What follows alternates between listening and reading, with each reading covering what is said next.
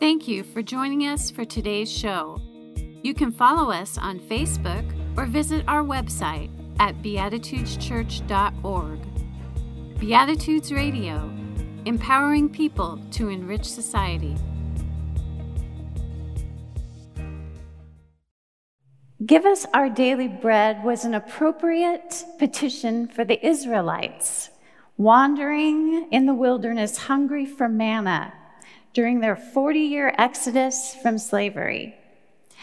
As you listen to today's Old Testament scripture, think about what this line means for you and what it means collectively for us as a society. The first reading is Proverbs 30:8 and 9. Keep falsehood and lies far from me. Give me neither poverty nor riches, but give me only my daily bread. Otherwise, I may have too much and disown you and say, who is the Lord? Or I may become poor and steal and so dishonor the name of my God. And the second reading is from Exodus 16, 1-3 and 9-18. Manna and quail. The whole Israelite community set out from Elim and came to the desert of Sin, which is between Elim and Sinai, on the 15th day of the second month, after they had come out of Egypt. In the desert, the whole community grumbled against Moses and Aaron.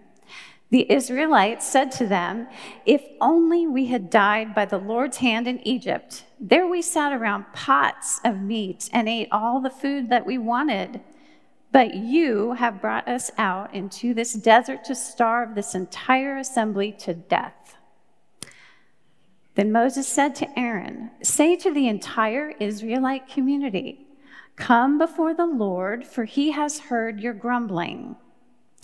While Aaron was speaking to the whole Israelite community, they looked toward the desert, and there was the glory of the Lord appearing in the cloud.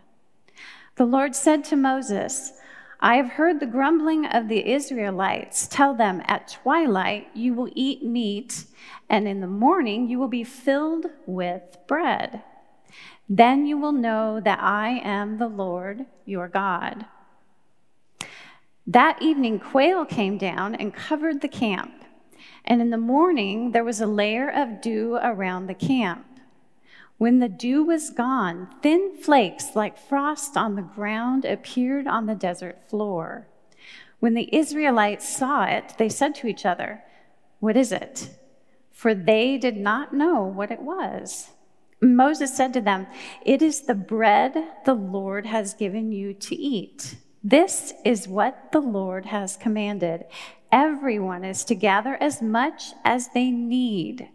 Take an omer, which is a unit of dry measure, for each person you have in your tent. The Israelites did as they were told. Some gathered more, some little. And when they measured it by the omer, the one who gathered much did not have too much, and the one who gathered little did not have too little. Everyone had gathered just as much as they needed. God is great, God is good, and we thank him for our food. Sound familiar? What I didn't realize is that my parents didn't teach me the rest of the prayer. I think they thought that if they taught me the whole prayer, I wouldn't have enough patience to wait before I started eating. But there's two other lines that come into play on this prayer that never crossed my mind and the impact it would have upon how I see God and food until this last week. And again, here's the actual full prayer. God is great, God is good, and we thank him for our food. By his hands we must be fed. Give us, Lord, our daily bread. Sounds like the Lord's Prayer. Traditionally, the prayer is, give us this day our daily bread. when we pray that prayer or prayers like this, it gives us a particular view of God, what God is about. And throughout time, there has been a tendency within human beings to take God and food and bring them together. That ultimately, everything that we have, every food staple that we have, comes from God. That's the belief. But I thought about that this week, and in particular, when I saw this prayer, and I thought, how many people can actually pray this? Give us this day our daily bread. What about that one adult out of 8 here in Arizona that has this feeling of food insecurity, that they are not sure where their next meal is coming from? What about 1 in 6 children here in Arizona that more than likely are going to bed hungry because there's not enough food in the house?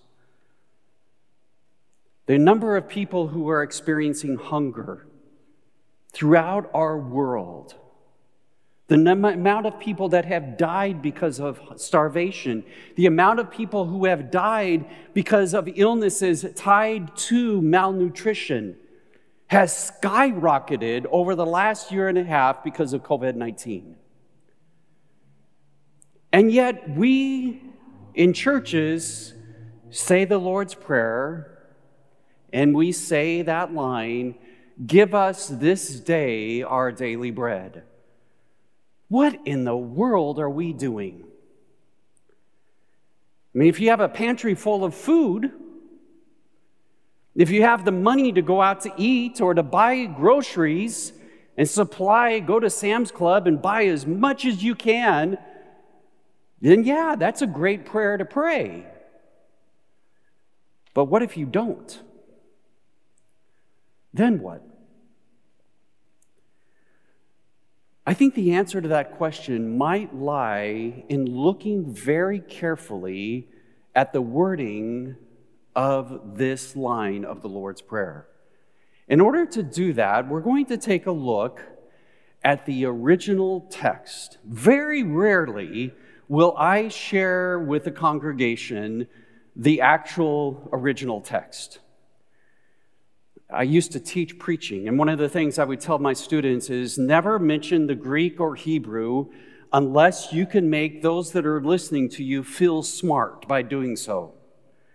But this one line in the Lord's Prayer is one that I believe it is essential for if we're going to understand it, that you have a look at what it looks like in the original Greek.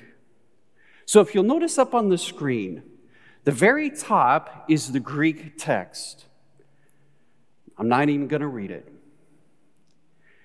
But what's interesting is when you look at that text, it has a word order to it. Now, in Greek New Testament, there is a typical word order that is very similar to English. Subject, verb, object.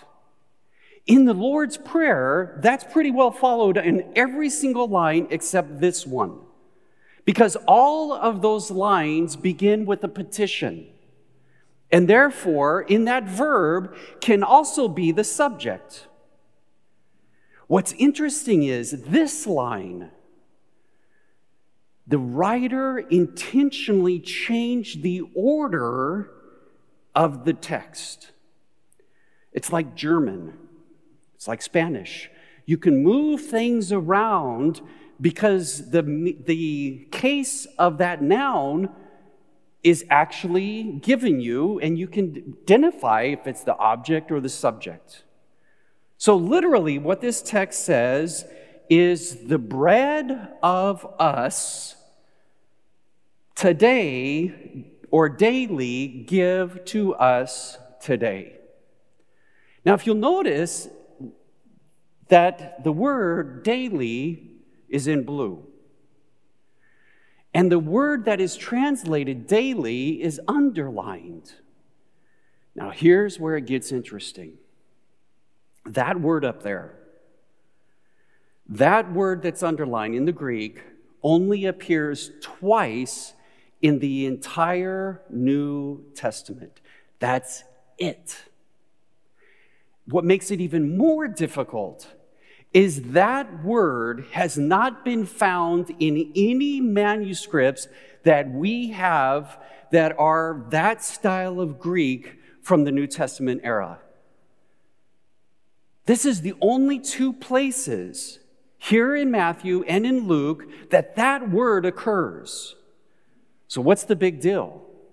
Well, the big deal is, what does it mean? You see, when these individuals were writing in Greek, unfortunately, they didn't leave us a dictionary. So if a word occurs more than once, you can look at the context and say, we think it means this. Or you can look at the roots behind the word and go, now we see this connection. This is what it probably means. But when you get these one-offs, it's a guessing game. That's why, to me, I find it fascinating that people say, well, the Bible says, and I scratch my head and I'm going, ugh, we don't know for sure what the text says because of words like this. In reading this week, and reading how different scholars have tried to understand this word, I believe the argument seems to support the idea that it should not be translated daily.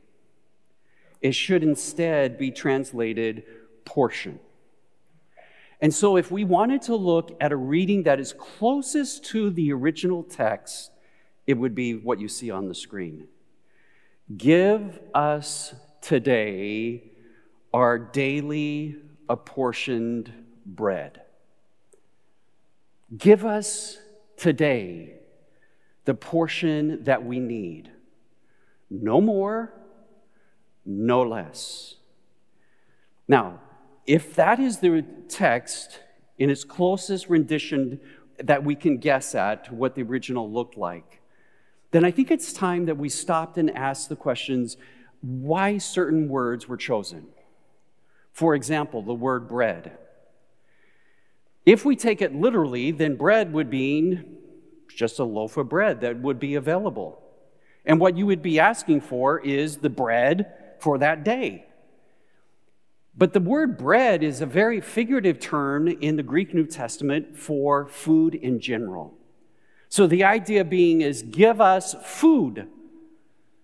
Now what's interesting, another word that appears in there is that the writer didn't choose to use the first person singular pronoun. The writer could have said, give me my bread today. And I wonder how many of us, when we pray the Lord's Prayer, that's actually what we have in mind.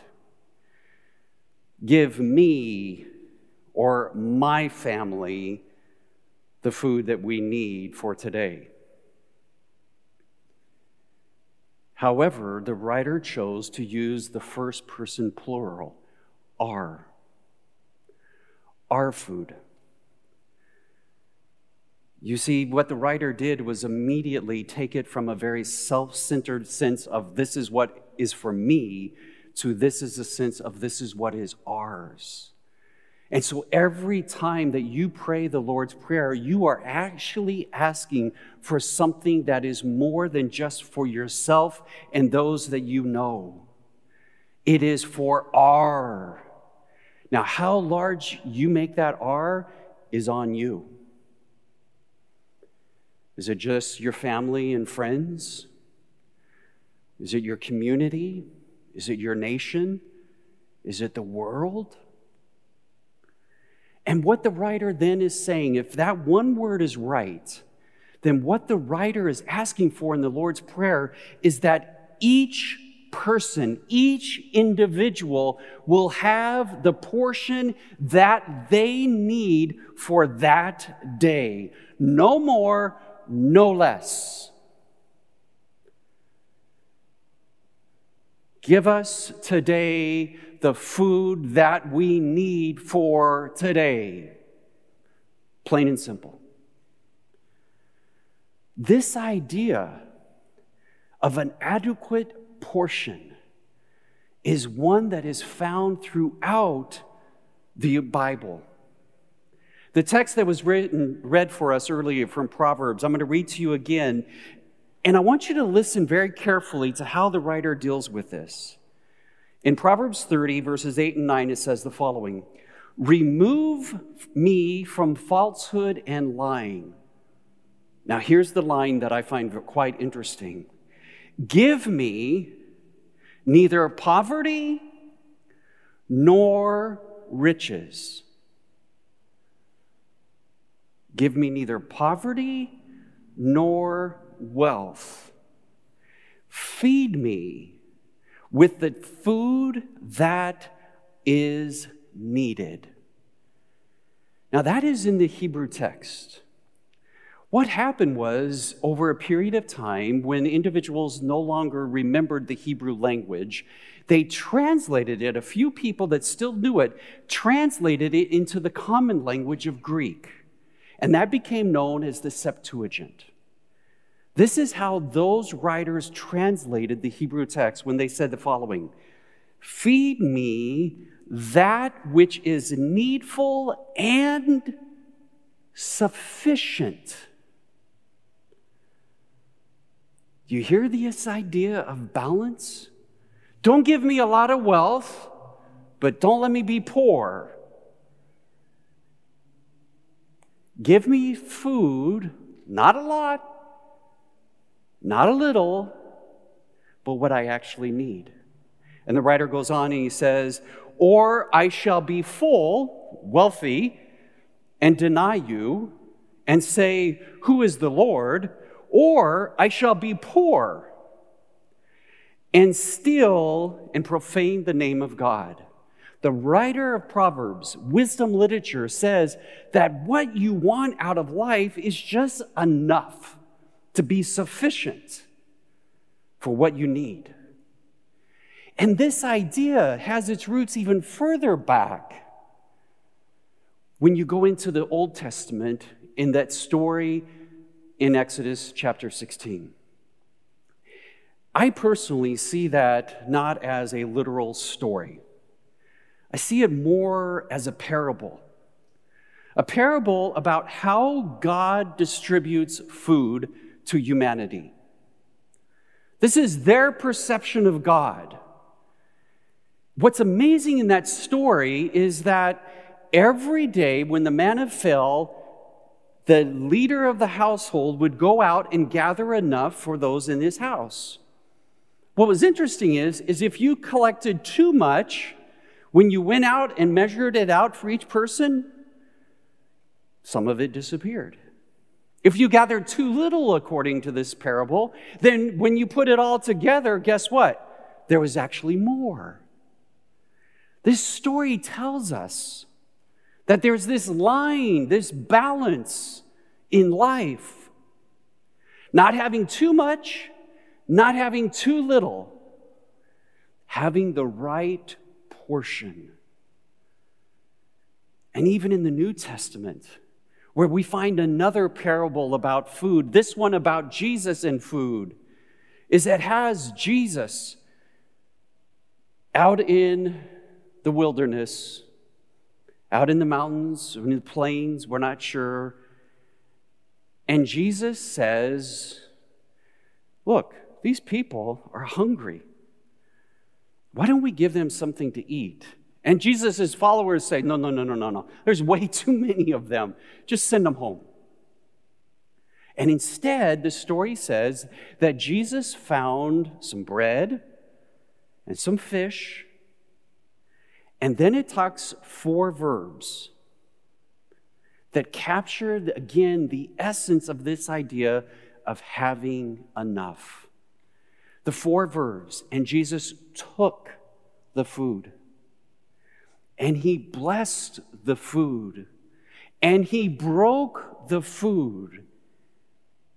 And then he gave it to them so that they might give it to others.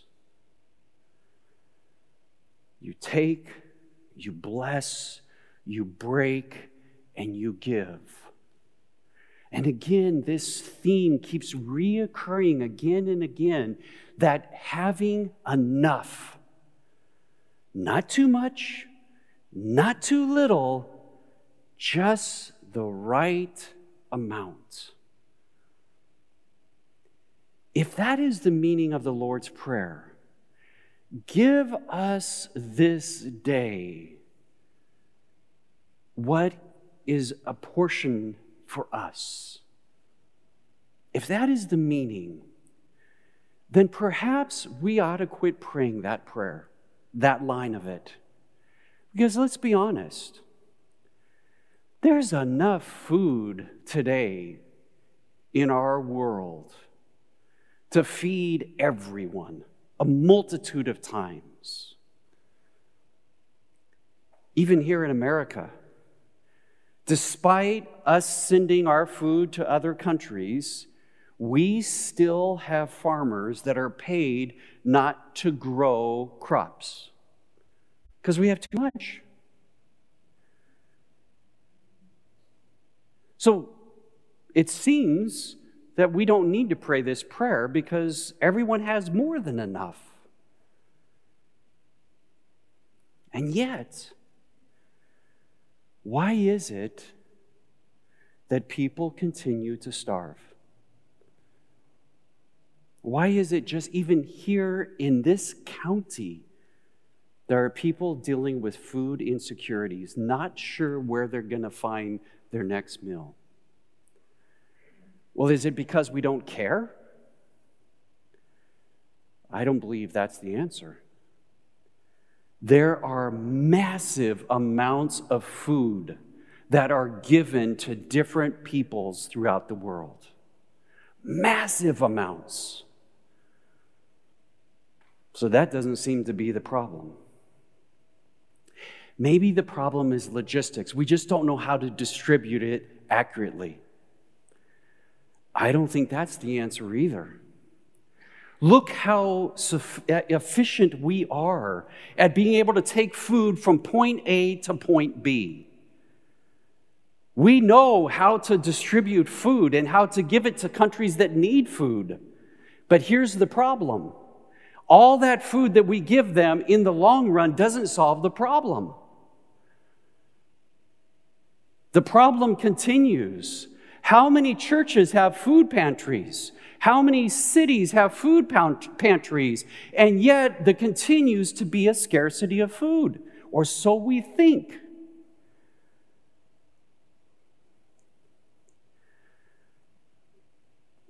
Lillian Twiddle wrote a book entitled The Soul and Food. And in there, she says the main reason why we continue to have hunger today, why it is that people don't have the portion of food that they need for the day, is a mindset. It's a mindset of scarcity. It's a mindset that we bought into. It's a myth that there's just not enough. And the results of that impact our way of thinking about ourselves and others and money. You see, if you believe that there's not enough, then you will believe that there are the haves and the have-nots. That's just the way it works.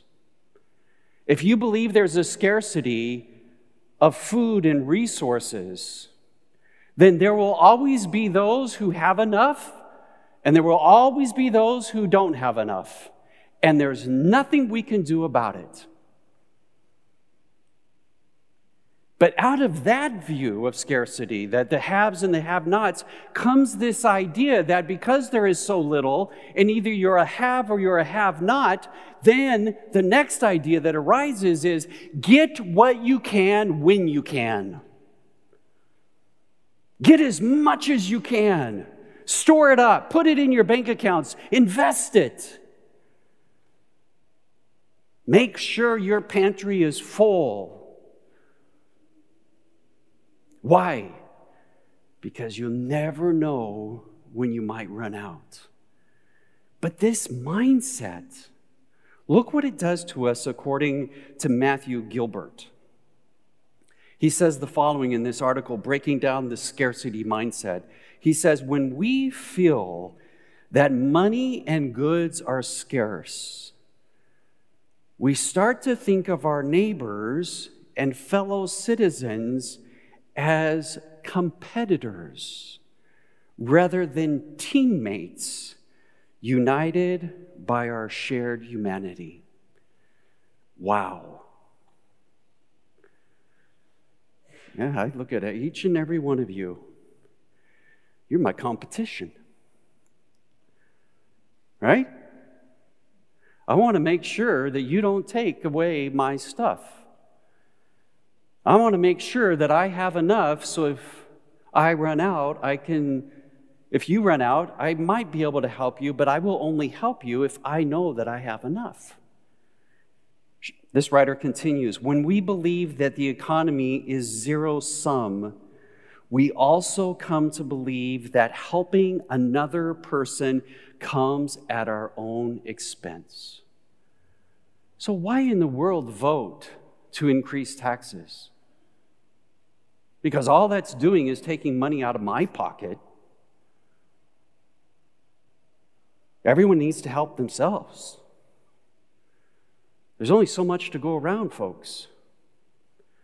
You keep what you got. What about raising taxes for education? No. I need to make sure I have enough to make it through retirement. I have to make sure that I have enough for that rainy day. And so what happens is we believe that anything we give could actually end up hurting us. But then he doesn't even stop there. He says the following, helping our fellow human beings escape poverty, debt, and misery becomes a disservice to the wealthy, rather than an expression of compassion and justice at the foundation of a society of equally free and valued people. I mean, if you tax the 1%, well, then why are we going to stop there? They'll eventually come after your money, and they'll give it to the poor. And we know that the poor are lazy. They don't have any drive. That's all the thinking that this scarcity mindset develops within us.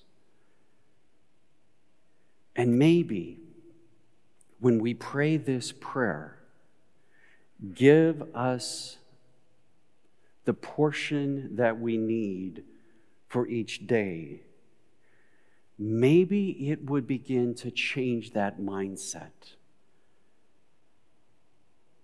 That is a message that we have been told over and over in our lives, that there's not enough. Maybe what these early New Testament writers were thinking about was that there is enough. And if we can change our way of thinking, then that will change how we see money and our relationship to money and how we see other people. The next time you pray the Lord's Prayer, I invite you to somewhat pause when you come to this line and use it as an opportunity to kind of examine your own life. Remember what I asked you at the very beginning of church. Do you have enough money? Will you ever have enough? Amen. Thank you for joining us for today's show. You can help us to continue this program by making your donations at beatitudeschurch.org/online-giving. Beatitudes Radio, empowering people to enrich society.